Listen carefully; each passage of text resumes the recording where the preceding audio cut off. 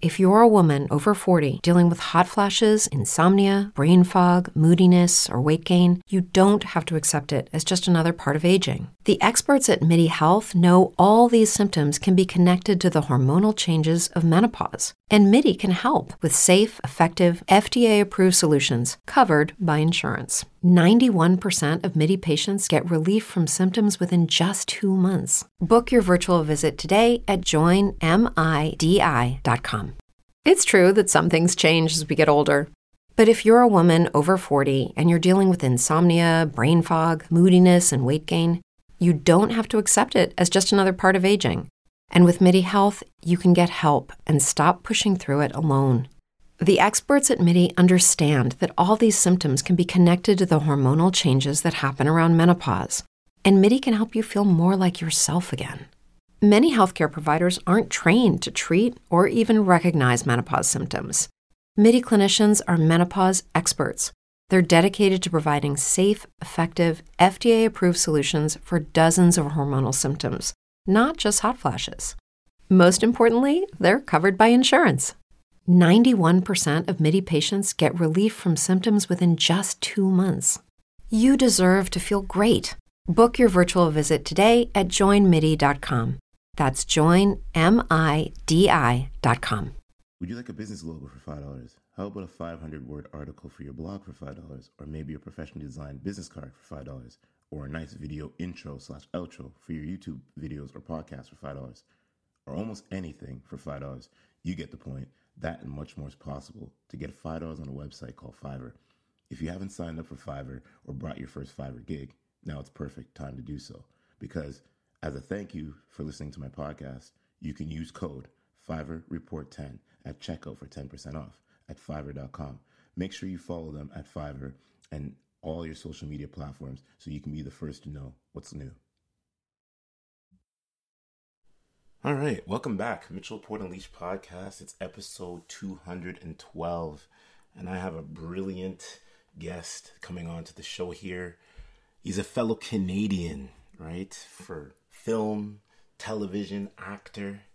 He plays the role of Doug Brazell in the Netflix series called Lock and Key. Mr. Jesse Camacho, how's it going, my man? Very good, thank you. Thank you so much for having me on. This is going to be fun. Yes, sir. Yes, sir. So let's get right into it. I'm not the biggest Netflix watcher currently right now, but the show on Netflix, Lock and Key, what's the series about, and what is the role that you play, my friend?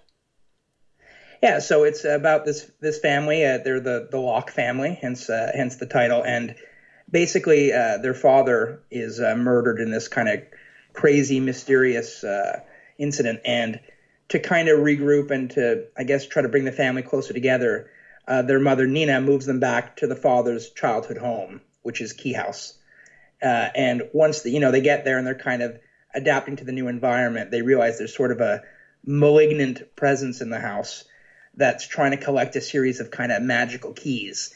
And the kids get kind of sucked into trying to, first of all, stop this, kind of evil being from getting them first, and also stumbling upon them themselves and in their own way getting kind of seduced by the power of these things.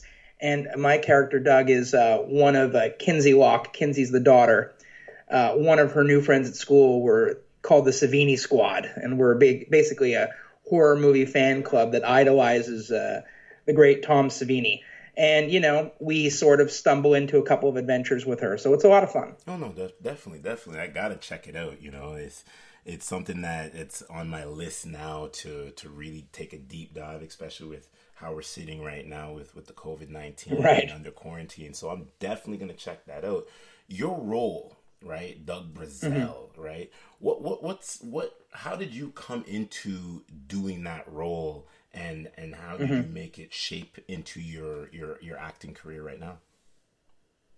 Right. Well, I mean, the process of getting the job was pretty much what it typically is. I got the audition, and I remember when I read the breakdown, the character is actually very, very similar to me. He's sort of the kind of I think I'm friendlier than Doug, I want to point out, but other than that, like, he's sort of the sarcastic, witty, he part of the group, right? Always kind of cracking a joke. And yeah, it was an easier, quote unquote transformation for me because the character was just so similar to me. So I remember going into the audition going, it's not a huge adjustment, but try to put as much of yourself into this as possible. Make him as much like you as you can. And I think, I guess that's what worked out about it. So, it wasn't exactly a job where I would get to set and have to, take 20 minutes to get into it. I was like, no, this is me. I very much enjoy horror films. I have a group friend like this. So it actually came rather easily to me, which makes the job even more fun because I just get to go to work and just have a blast with those people. Mm-hmm. No, definitely. What would you say was the biggest highlight of surrounding yourself with the brilliant actors that are on the Netflix series here? And how do you guys still keep in touch and all that, or if you do keep in touch with them? Well, yeah, you just said it. I mean, that was definitely the highlight of the job, was getting to work with people I worked with. And even those in the cast that I really didn't get to have as many scenes with. But I remember I was a huge, in high school, my religion was the show Lost. I was a massive Lost fan. And Carlton Cuse, who was one of the main showrunners and creators, I don't know if he created Lost, but he came on and he basically co-ran that show. And he's the showrunner of Lock and Key. So that was the first thing that was like super exciting and like a pinch me moment for me. And then getting to work with all those guys, the actors that I really got to work with were Emilia Jones, Patrice Jones, no relation, they're just a coincidence. Emilia Jones, Patrice Jones, Asha Bromfeld, Griffin Gluck, and I feel like I'm forgetting somebody. Well, maybe not. That was the Savini squad. So those are the guys that I really got close with and got to keep in touch with. And yeah, we still talk to this day. We've got a WhatsApp chat group.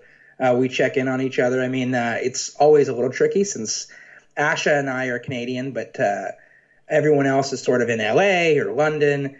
But yeah, we definitely keep in touch. We're super close. We're like a family. But that extends to the entire cast, right? I mean, even people that I had very little scenes with, we check up on. So yeah, I mean, that was definitely the highlight for me, was getting to meet and work with those people. That's amazing, my friend, and keep cultivating and building the relationships, because you just don't know what might happen down the road. Maybe you guys can be in another movie or another Netflix series, down the road and things like that. So I like that, building the relationships the correct way. Lock and Key is officially renewed for season 2. How excited are you about this? And I know with what's going on right now in the current pandemic, is there any sights of kind of maybe, when you guys might start back? Are we already going through script writing? What's the forecast for that? Well, yeah, it's incredibly exciting. We you don't know, like Netflix, and I understand why they do this, but they don't really release their numbers. They don't really release a ton of information. They've started doing their top 10 list, but that was, I think, only a month and a half after we were released. So we felt good and we felt the reception was good, but you just never know, right? So it felt really great when we got the news that we were going again. And, I've been hinted at that I'll be back. So that's very exciting. I believe we were supposed to go around now. Again, I'm not 100% sure on that, but I think that was the plan. And obviously COVID-19 hit, and it's really not, obviously, when you look at the world as a whole, one of the worst things that's a cost of it. Like if we have to wait a couple extra months to shoot season 2 and be safe, it's such a small price to pay. It is a drag, of course. Very much looking forward to it. But from what I've understood, and again, I could be totally, totally wrong, it's very much a case of broken telephone, is that it might be, maybe around the fall. I guess, we're just going to have to see what the world's at. But as far as I know, they wrote the entirety of season 2, which is pretty rare. Usually writing's still going on while you're shooting, but because of everything that's going on, the writers just were like, well, might as well keep writing and keep working. And I think they were doing Zoom sessions. And yeah, as far as I know, they've written the whole season. So when it does come time to shoot, yeah, we'll be able to fly through it.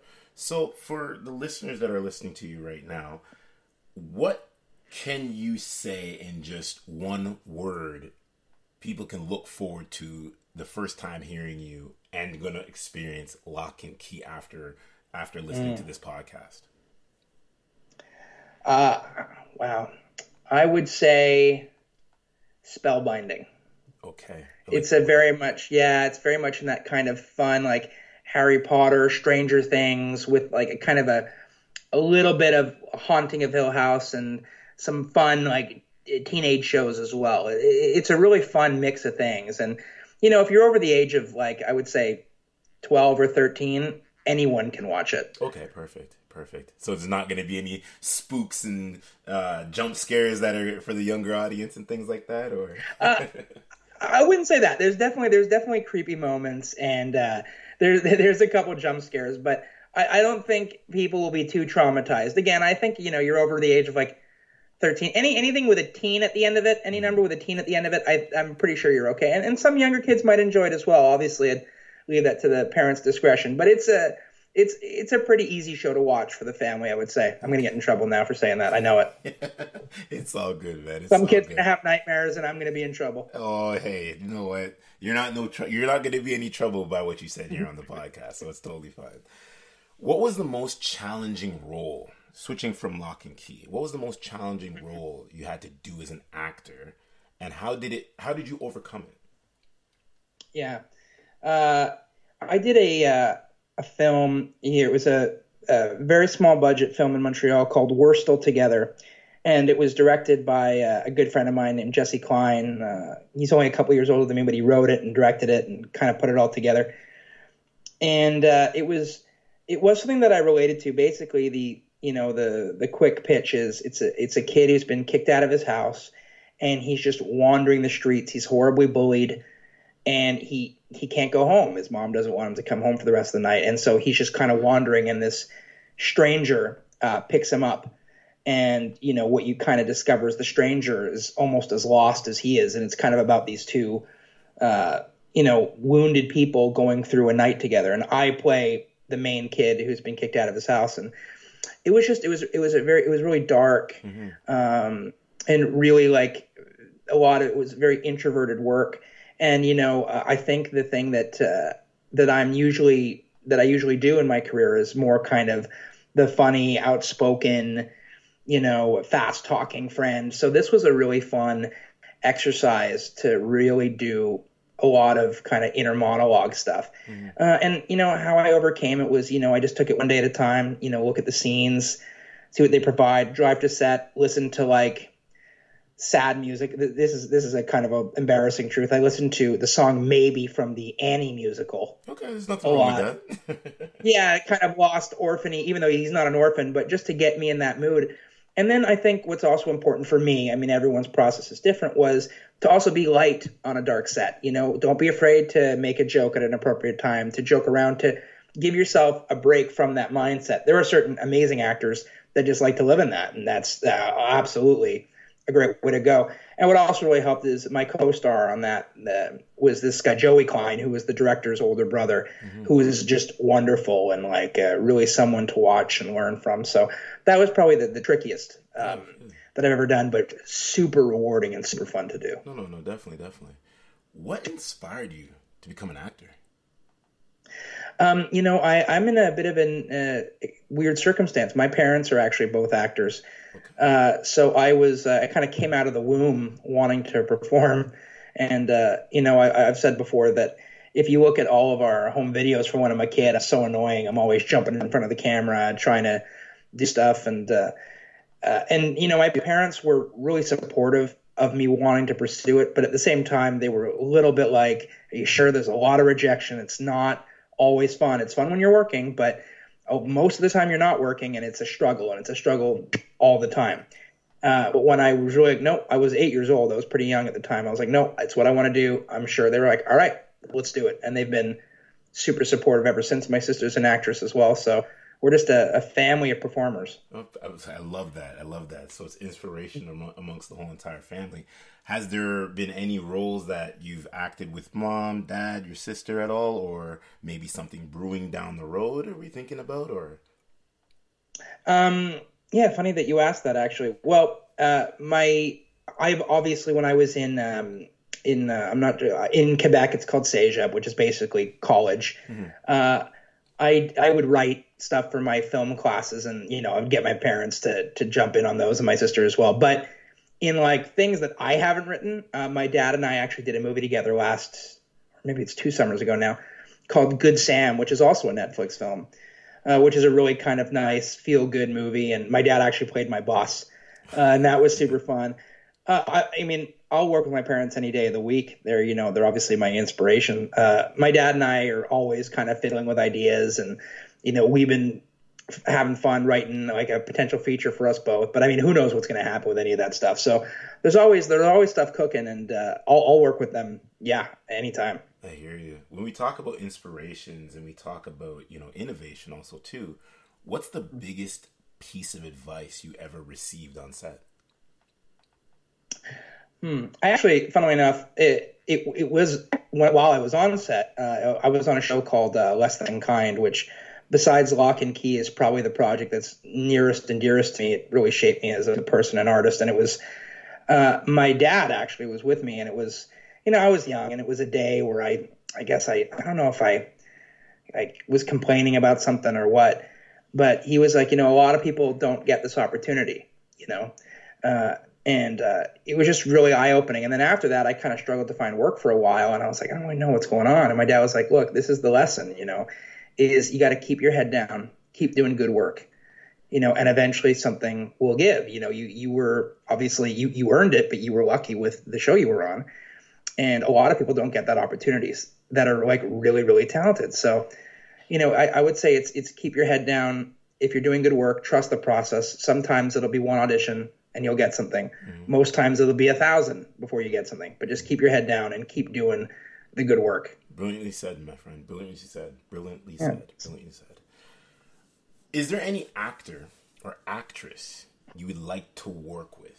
Dream actor, dream actress, maybe somebody right now that you're maybe into talks with. I don't want you to drop any spoilers if you are, but if you wanted to work with somebody, actor, actress, or maybe both. Well, okay, yeah. I mean, there's no one. Well, I mean, obviously there's members of the Lock and Key cast that I'd like to work with in the second season, but in terms of like someone I dream to work with, I've been a really big fan, especially in the last couple of years, of Saoirse Ronan. I think she's like super talented. I loved Lady Bird.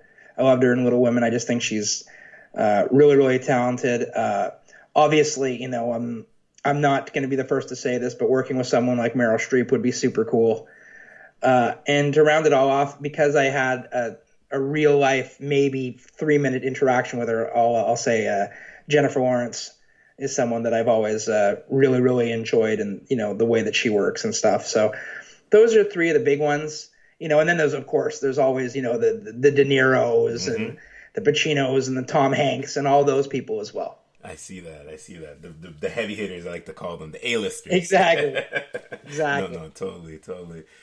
What is one perception? I know this is a question I throw to a lot of, actors, actresses, people that are in higher professions, is what's one perception mm-hmm. of an actor, because what you are, you wish some people could understand that's hard to maybe debunk, if you get what I mean. Yeah, and I'm not sure how much this is a perception anymore, so I might be a little dated in this. I would say for a lot of people, there's this sort of perception that it's easier than it is, that it's like, you make all this money or you do all this, like, the average income for an actor is, I think, $8,000 a year.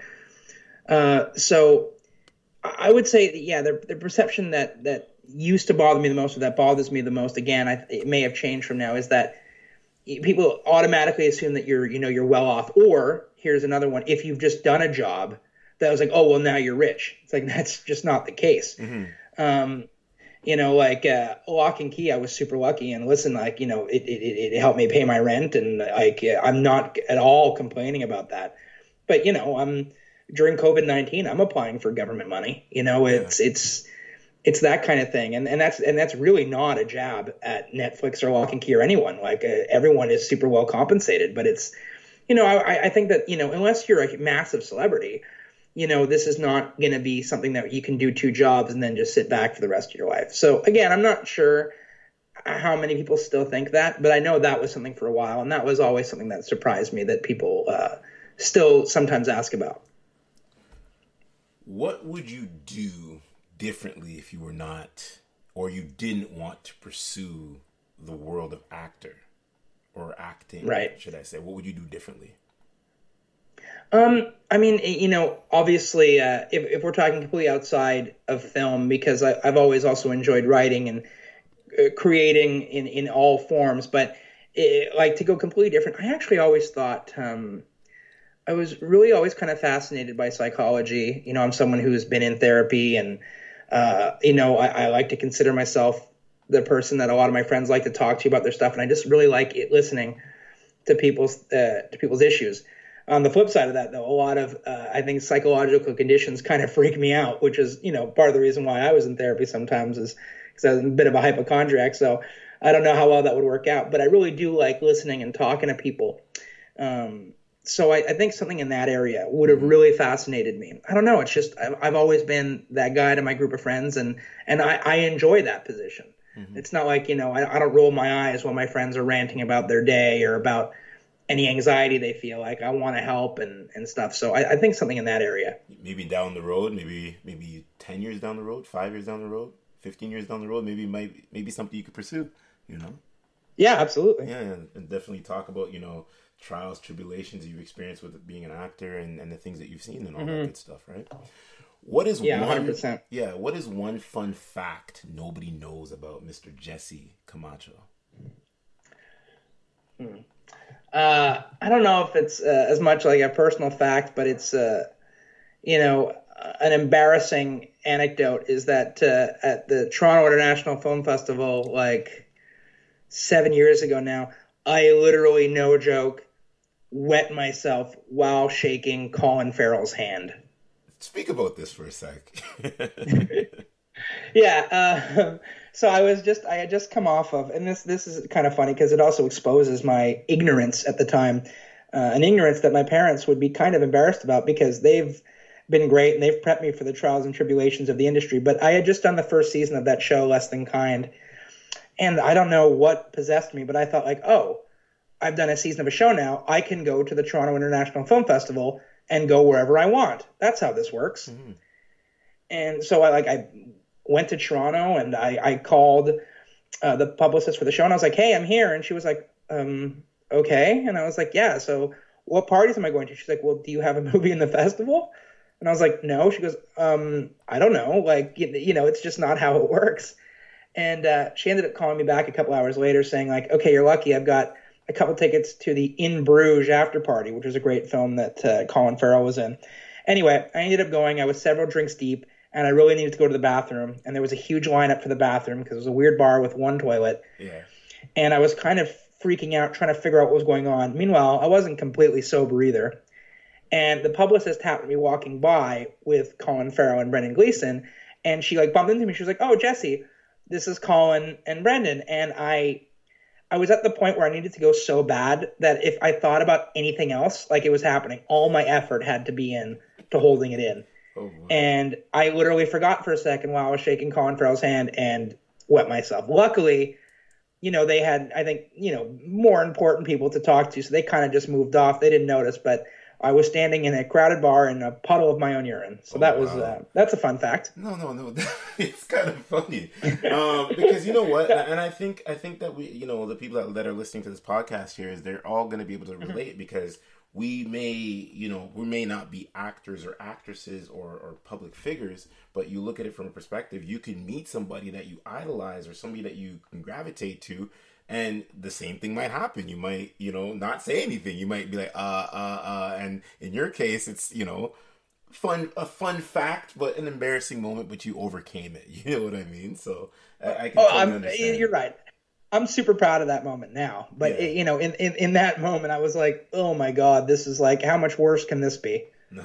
But now I look back on it. I'm like, well, I'm so happy that happened because I can tell that story and, everyone can enjoy it. I hear you, my friend. As we're winding down real quick, and I get with what we got going on. We're living in the pandemic. It is quarantine. We're both Canadians. Lots of moving parts are going on, but what have you been doing with your free time with the quarantine? And what are you kind of looking forward to when the band starts lifting and you can get back outside and do all the great things that we're knowing to do?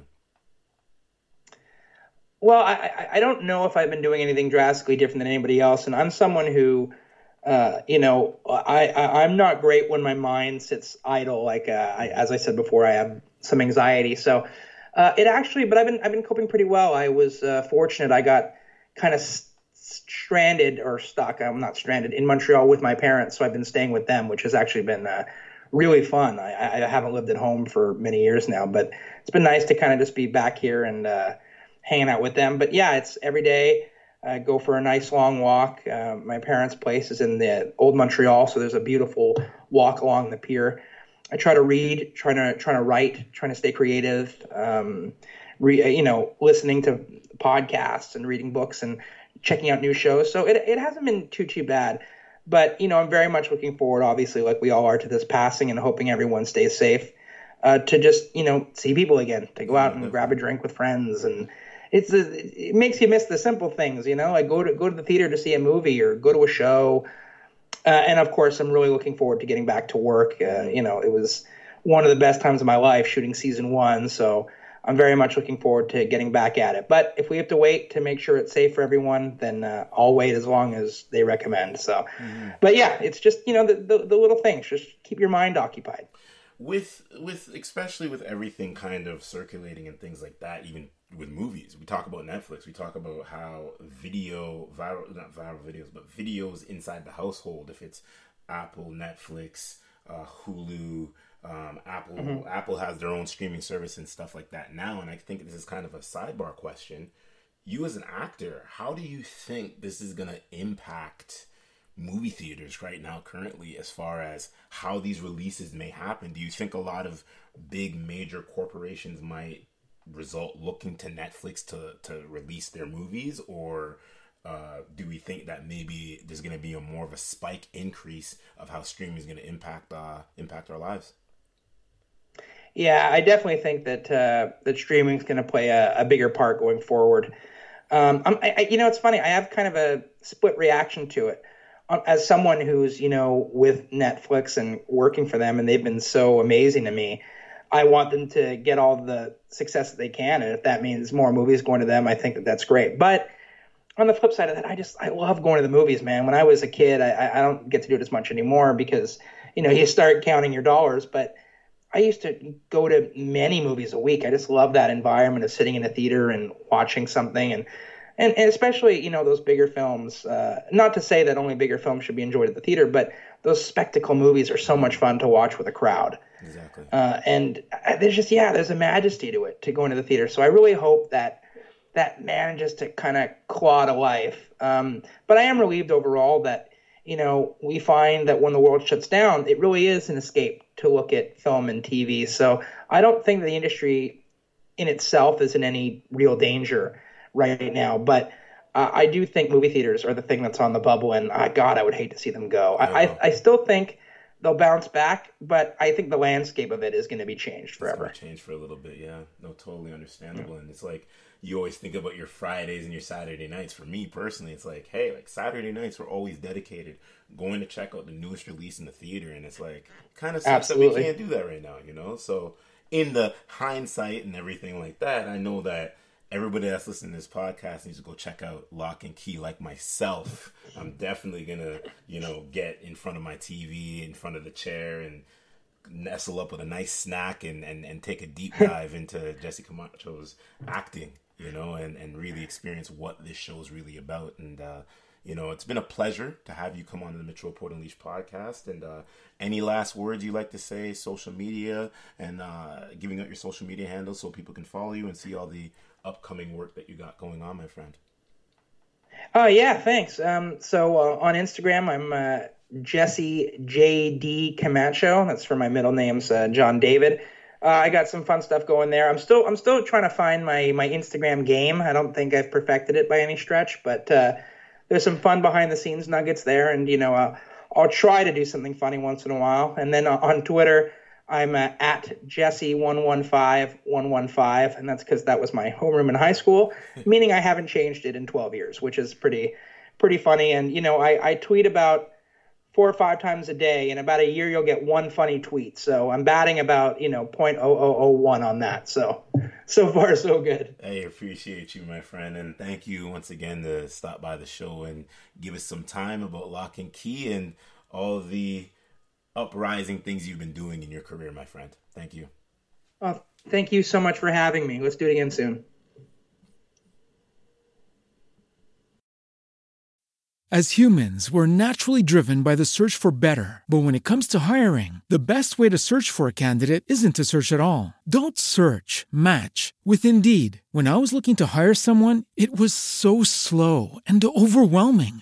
I wish I had used Indeed. If you need to hire, you need Indeed. Indeed is your matching and hiring platform with over 350 million global monthly visitors, according to Indeed data, and a matching engine that helps you find quality candidates fast. Ditch the busy work. Use Indeed for scheduling, screening, and messaging so you can connect with candidates faster. And Indeed doesn't just help you hire faster. 93% of employers agree Indeed delivers the highest quality matches compared to other job sites, according to a recent Indeed survey. And listeners of this show will get a $75 sponsored job credit to get your jobs more visibility at Indeed.com/podcast. That's Indeed.com/podcast. Terms and conditions apply.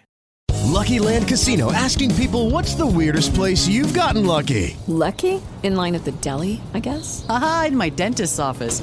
More than once, actually. Do I have to say? Yes, you do. In the car before my kids' PTA meeting. Really? Yes. Excuse me, what's the weirdest place you've gotten lucky? I never win and tell. Well, there you have it. You can get lucky anywhere, playing at LuckyLandSlots.com. Play for free right now. Are you feeling lucky? No purchase necessary. Void where prohibited by law. 18+. Terms and conditions apply. See website for details.